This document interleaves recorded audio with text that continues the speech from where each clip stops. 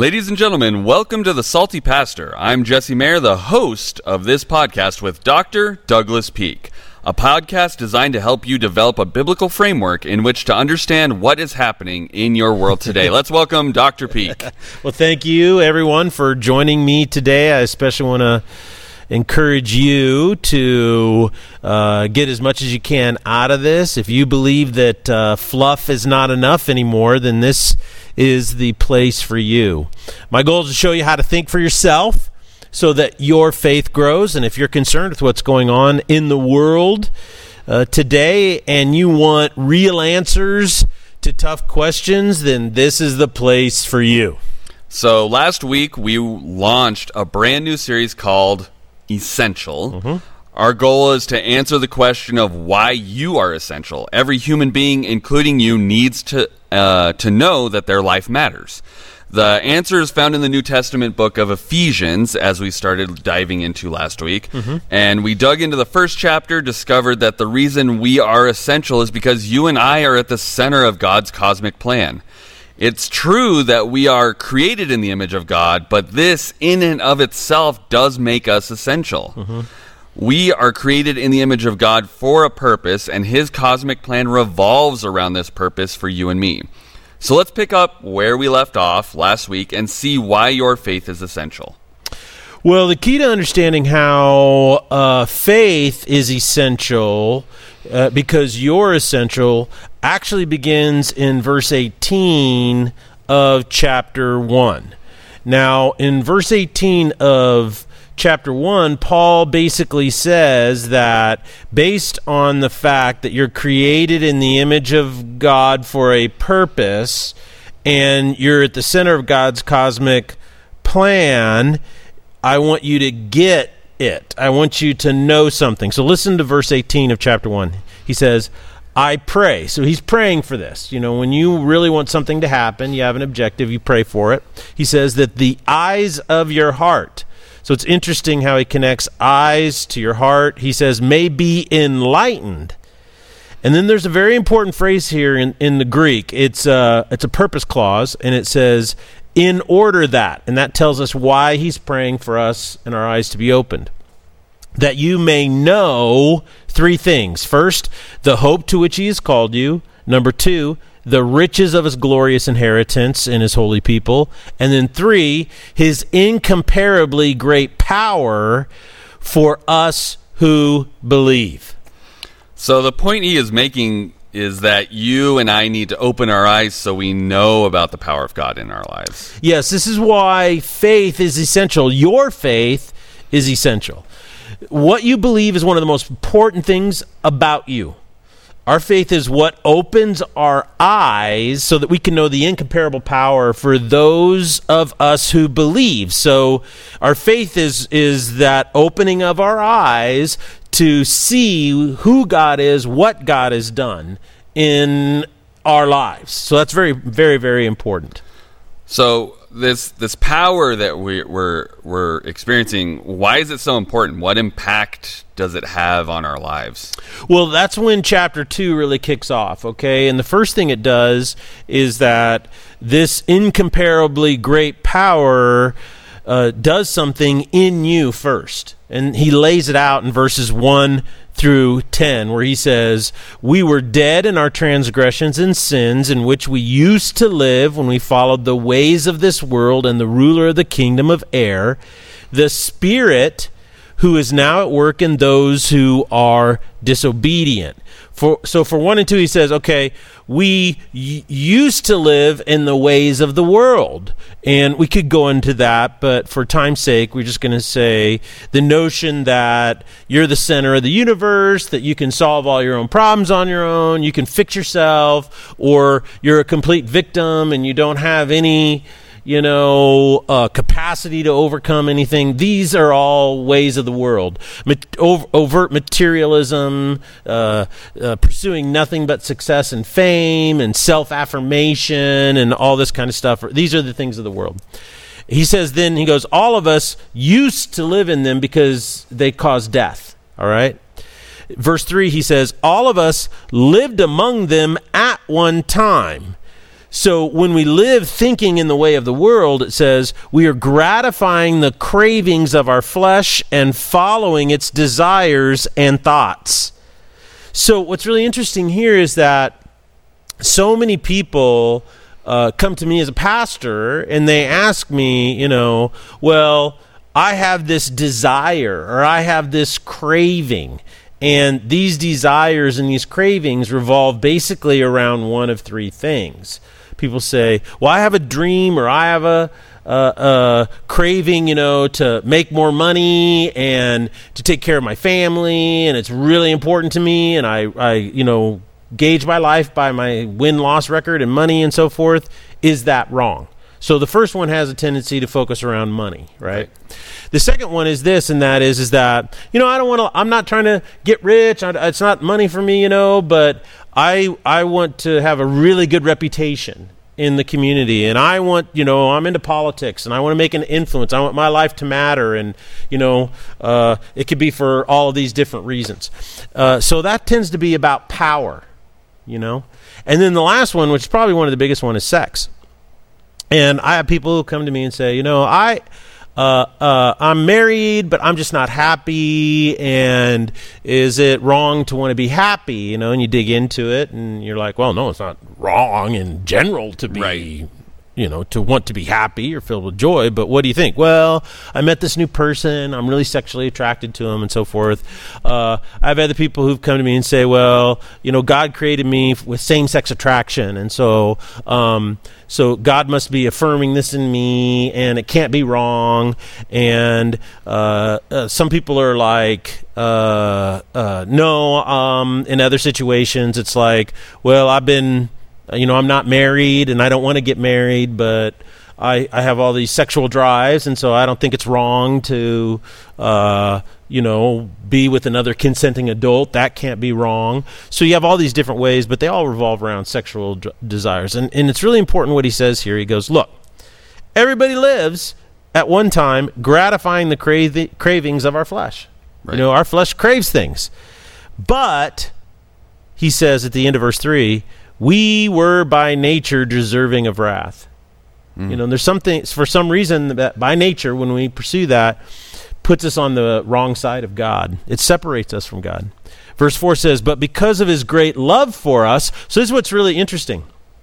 He says, the way we live, the things we follow, the things we do, puts us on the wrong side of God, and we should receive the wrath of God. And what his point is that God would be just and right to be wrathful towards us, right?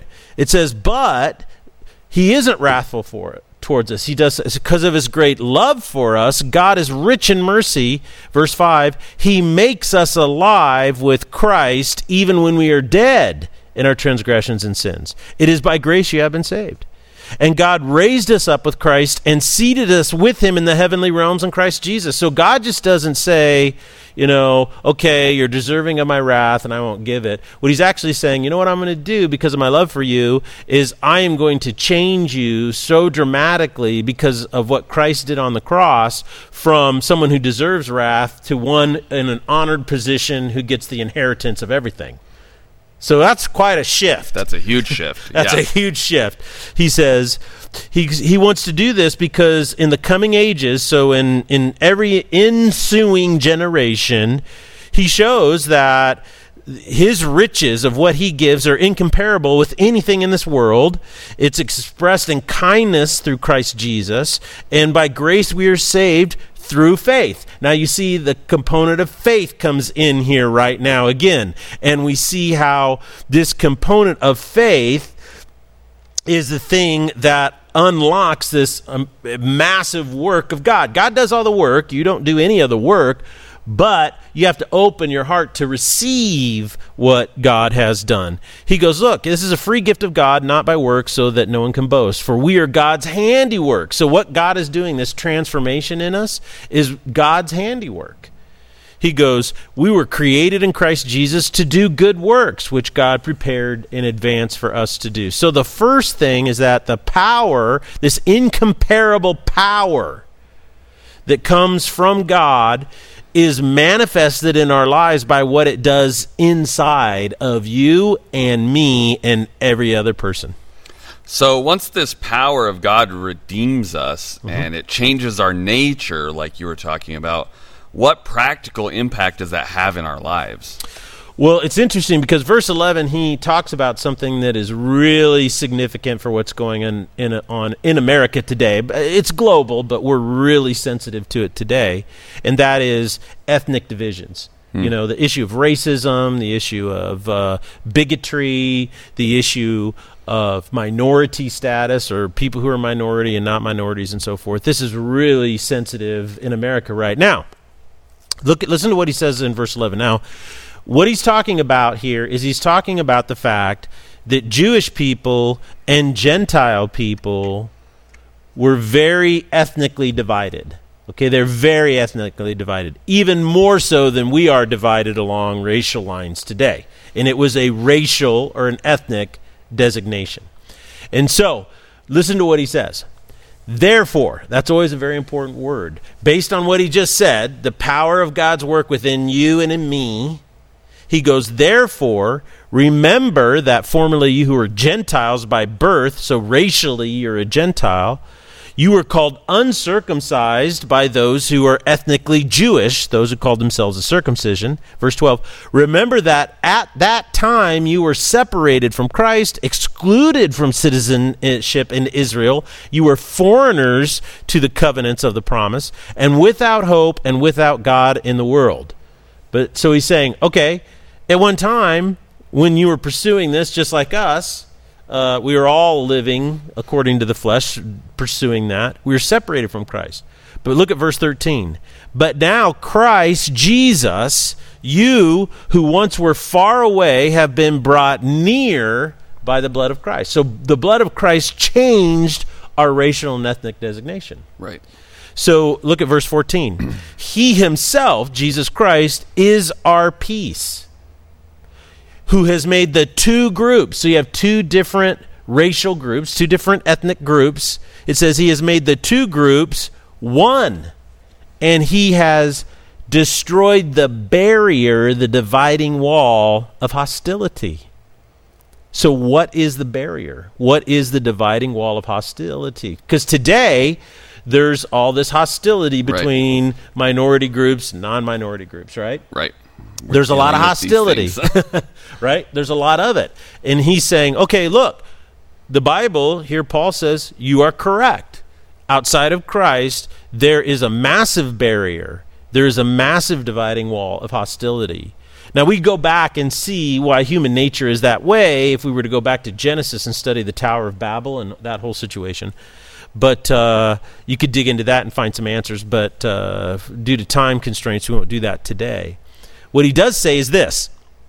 In verse 15, he says, he destroyed the barrier, the dividing wall of hostility, by setting aside in his flesh the law with its commands and regulations.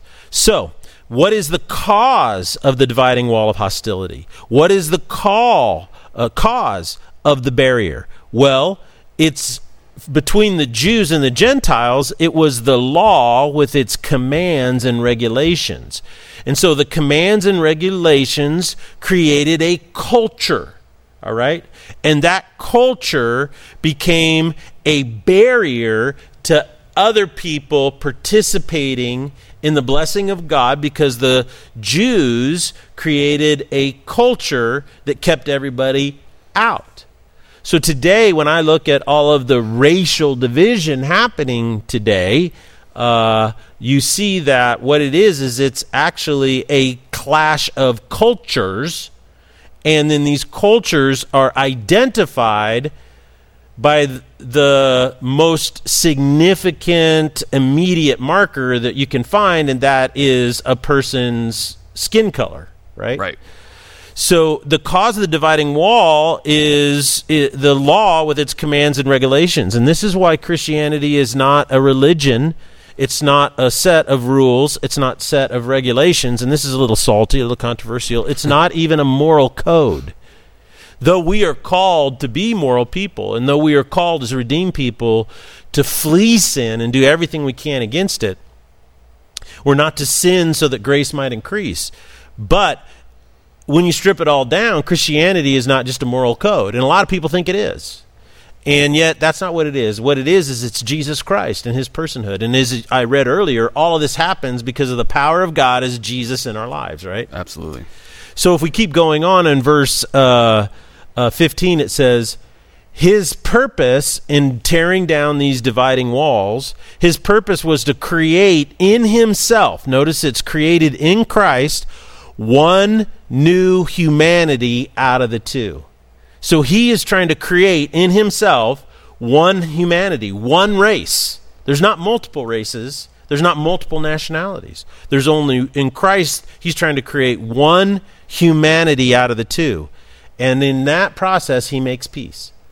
So I would contend that the only way you can find the answer to racial division is in Christ, because only Christ has the power to do what? Create a new humanity out of two and bring peace. Verse 16 says, in one body he wants to reconcile both of them to God through the cross, by which he put to death their hostility. So the only way to get the hostility to be gone between different races is to have it put to death on the cross. Because that's what he says, is that hostility can only be put to death on the cross. So Jesus has one goal, one humanity, and he does it by doing the exact same thing for every person. And that is, he first redeems us as individuals, and then he puts to death the hostility on the cross and makes two into one. So that's how he does it. Now, verse 17 goes on to say, he came and he preached peace to you who are far away, and peace to those who are near. For through him we both have access to the Father by one Spirit. So the same way that I access this power, right, is through faith in Jesus Christ. It's exactly the same thing in Asia right now. The most massive growth of the church today is in China and sub-Saharan Africa. It's unbelievable the amount of people that are turning to Christ. They're all turning to Christ exactly in the same way I did all those years ago, and that is through faith in Jesus Christ. It was nothing that I personally deserved or warranted. It was God's grace, and God is pouring his grace out on China, and God is pouring his grace out in the 1040 window, and God is pouring his grace out like never before in sub-Saharan Africa. Here's a little factoid for you. We love some factoids. You love factoids right now. Yeah, the most oppressive regime, there's two of them that are always in competition for first place against Christians, North Korea and Iran. And today, it's estimated that the church has grown to over 1 million strong in Iran today. Wow. Which is a complete religious Islamic hegemony. That's all it is. Right. And so, if they find out you're a Christian, they imprison you, they torture you. If you're a woman, they rape you over and over again, and then they execute you. They hang you. So, and the church is growing there. Isn't that amazing? It is. And you know who propagates the growth of the church more than anything else? The women. The women are spreading the gospel there in the most patriarchal, male-dominated hegemony of Islamic fascism. It's unbelievable what's happening there. Wow. Yeah. So God is pouring his grace out, and he's doing it by preaching peace to all people because we have access to the Father by one Spirit. And then he finishes off with verse 19. He says, consequently, in other words, this is the whole point. You are no longer a foreigner. You are not a stranger. We are all fellow citizens of God's people and also members of his household. Meaning we're just not a part of the nation. We're a part of the family, right? So we are adopted into the family. This truth is built on the foundation of the apostles. It's built on the foundation of the prophets. Christ Jesus himself is the chief cornerstone. And it is in him, the whole body of Christ, the whole building is joined together. It is in Jesus Christ and Christ alone that the whole body rises up to become a holy temple in which the Lord dwells. It is Jesus Christ and Jesus Christ in him who we are being built together to become a dwelling in which God lives by his Spirit. So it's a phenomenal truth, and it is the answer to what we're facing today. So even though this passage is addressing those ethnic divisions that were between Jews and Gentiles, does this have a broader application that we can look at? Yeah, I think it's a principle that is an axiom. Okay, for those of us who don't know what an axiom is, would you help us with that? Well, an axiom means it is a truth that is unchangeable, and it has been proven to be verifiable over and over and over and over again. And so it becomes an unchangeable, accepted by all axiom of fact. So that's what it is. It's like a pillar. It's like a pillar. Okay. So let's talk takeaways. So for our lives, what should we take away based on this axiom that we've been studying? Well, I think this passage of Scripture is specifically dealing with ethnic and racial division. It is specifically for the racial and ethnic division that existed between Jewish people and Gentile people. If you want to understand the depth of that division and the depth of that hostility, you have to go back and do an in-depth study of the Old Testament, particularly in the area of Nehemiah and Ezra, in that section. And what you see that in order for them to reestablish the law and to reestablish the covenant, because what had happened is Israel as a nation had ceased to exist. Just a brief summary, and that is that King David expanded the kingdom of Israel and made it pretty powerful. Solomon came along and made it even bigger, and it was its wealthiest and its biggest. And then after that, you just see secession after secession. Some kings followed God, some didn't, some kept the covenant, some didn't. And eventually the kingdom split in two. There was like a civil war, and they split in two. And the first one, the northern king, it fell and it ceased to exist. And then the second one fell and ceased to exist, and Jerusalem was seized. And so that's when you had the Babylonian captivity. And so the entire nation of Israel didn't exist anymore. And what happened is Nehemiah then comes back, and Ezekiel is a part of this. And then you can see the prophet Ezra talk about it. But what happened after all of this was, in order to reestablish the covenant and try to reaffirm, they had to reestablish the racial purity of the Jewish people. And so they started to annul all mixed marriages, and people returned. And so to them, their racial purity was a huge deal regarding the covenant. And right here, Paul specifically says that the cause of the hostility was the covenant. It was the law, and it is what built, in its rules and regulations, this culture of hostility between the two groups. So Paul is just laying down the smack on it. I mean, he is going right for the guts of what is causing all of this. So I think that's really important to understand. But just because it's for them, it means it's a biblical principle that becomes axiomatic throughout all time in the life of the church. And that is, we will never have at peace. In other words, it's applicable to us today in this situation. And that is, we will never be at peace with other people until we are at peace with ourselves. And there's no way to be at peace with yourself apart from Christ. There's no way. There's no way you can find peace. There's no way you will ever be affirmed in your humanness. You'll never have a sense that you're fulfilled.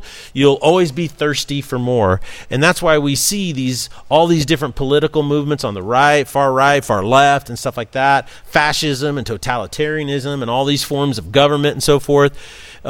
It's never enough. You know what I'm saying? It's, people get stuff and then they want more, and they're always thirsty for more. They always want to go further. They're not addressing the core problem. They're not addressing the core problem, because the problem is, the reason all this racial and ethnic division and hostility exists is because of the cravings of the flesh. And we can never be at peace with ourselves apart from Christ. We are incapable of finding that. And that in of its essence is the deception that's going on today. Secondly, we cannot achieve peace with ourselves without experiencing the power of God exhibited in the resurrection. In other words, it's not enough to just know about Jesus and know about the philosophy of Jesus. There's a lot of people today who are saying, well, Jesus was a great moral teacher, and so if we just apply his philosophy, it's going to solve these problems. And I'm saying, yeah, that's not going to work. This is very similar in John chapter 3 when Nicodemus, came to Jesus and said, "You're a great teacher. However, what must I do?" And he basically says, "You must be born again." And he's like, "Yeah, how does that work? I can't climb up into my mother's womb and be born again. That's kind of creepy weird." And Jesus goes on to talk to him about how the Son of Man must be lifted up as a serpent was lifted up in the wilderness. And so what happens in John chapter 3, he basically says that unless we personally experience the transformative power of the resurrection in our lives, in other words, I know that I was dead, and now I've been made alive in Christ. And that's why the very first part of our strategy to achieve our mission is to connect people personally to Jesus Christ. Because nothing that we're going to do after that is going to make a hill of bean difference in their life if they haven't met Jesus Christ in a salvific experience. In other words, they were dead and now they are alive, right? So that's the second thing. The third thing is this, which is always my favorite thing to say, is that God's cosmic plan is all about peace and it's all about joy. And so whenever human governments say, "Hey, we're going to do something to bring peace," I chuckle. Yeah, right. That's like, when my son was 5 years old and he said, "I'm going to conquer the world." And I'm going, well, as a 5-year-old, that's pretty funny. Right. It's just so immature. And the thing that is so strange about it is it's completely and unequivocally based upon two things. Number one, a deception of the evil one. That if you can get the cravings of your flesh, if you can get them, you will feel affirmed, validated, and fully human. And what's fascinating about that is that there was a Greek philosopher by the name of Aristippus, and he postulated a Greek philosophy. And this Greek philosophy was saying that the best part of life, the most fulfillment part of life, is fulfilling pleasure. So you should go out and find out what your desires are, and you should fulfill them. And it was called hedonism.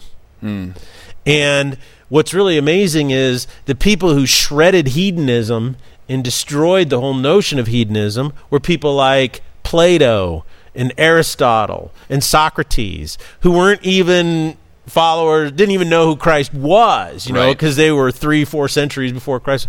So the notion that hedonism is going to provide for you an affirmation of your humanness and validate you as a being and give you a reason for living is, in my opinion, the ultimate deception of Satan. And it's been debunked. You don't even have to make a Christian argument against it in its vapidness.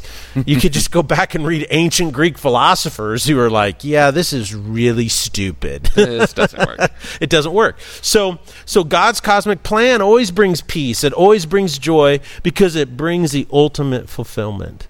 And that's where peace and joy comes from. And so my concern, and I think we'll talk much more about this on Thursday, about how these principles really impact what we do today and how we address issues. But I'll just kind of whet your appetite, and that is that since I'm a pastor, people email me and people say this, and they say, well, as a pastor, they assume I'm a public figure, and therefore I have to say something, And so some people are like, well, are you going to say, Black Lives Matter? Are you going to say all lives matter? Are you going to say blue lives matter? Or are you going to say these lives matters? And so what I believe when people issue those challenges, sometimes people are just like sending me an email going, hey, could you kind of give me a little guidance on how to navigate this, right? But other people who aren't a part of our church are like, what are you going to say? I get letters in the mail, that are anonymous. There's no return address, there's nothing on that, and telling me what I should do. And I always go, that's really kind of funny. I'm going to blindly follow this person who couldn't even put their name on their name on it, yeah. Perfect. And I'm like, okay, well, God, I can't say that I know God as much as I would like, but I know his handwriting is not that bad. Yes. Rarely does God use poor grammar when he communicates. But I think what happens is to say, okay, what they're trying to do is say, hey, go into this game and I talked about it last Thursday, and pick a group. Right. You need to pick a group. And so what I've always felt is the best thing to do is try to have a conversation with a person. And if a person came into me and this person was Asian, and they looked at me and they said, well, do you believe Asian lives matter? I would look them in the eye and I'd say, your life matters. Your life matters to God. What about all of my, their lives matter to God. If someone comes and they sit down and they're from Puerto Rico or they're from Mexico, people who come to the Latino church that meets in our facility on Sunday afternoons, if they were to ask me how do I feel, I say your life matters. Your life matters because you have a purpose in God's cosmic plan. So you'll only discover that affirmation of who you are in Christ and Christ alone. If someone who comes, from Haiti, if there are people who come from Ethiopia, we have people who are Somalian refugees, who come and eat at our food pantry and get food, and we feed them. We just say your life matters, And I think that's where you have to start, is that God starts with individuals, and that's the whole point in verses 1 through 10 of chapter 2, is that it starts with you as an individual before it can spread out elsewhere.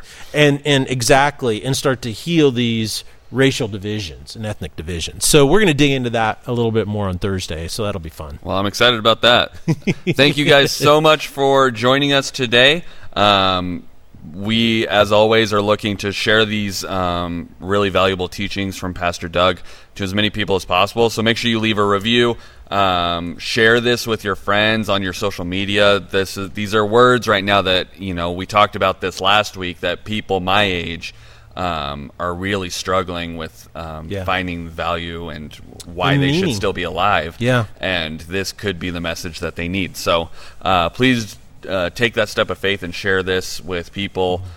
Social media isn't always the best thing in the world that we've ever invented, but it can be used for good, and I think this could be one of those ways. So thank you guys so much for joining us, and we will see you on the next episode of The Salty Pastor. Blessings.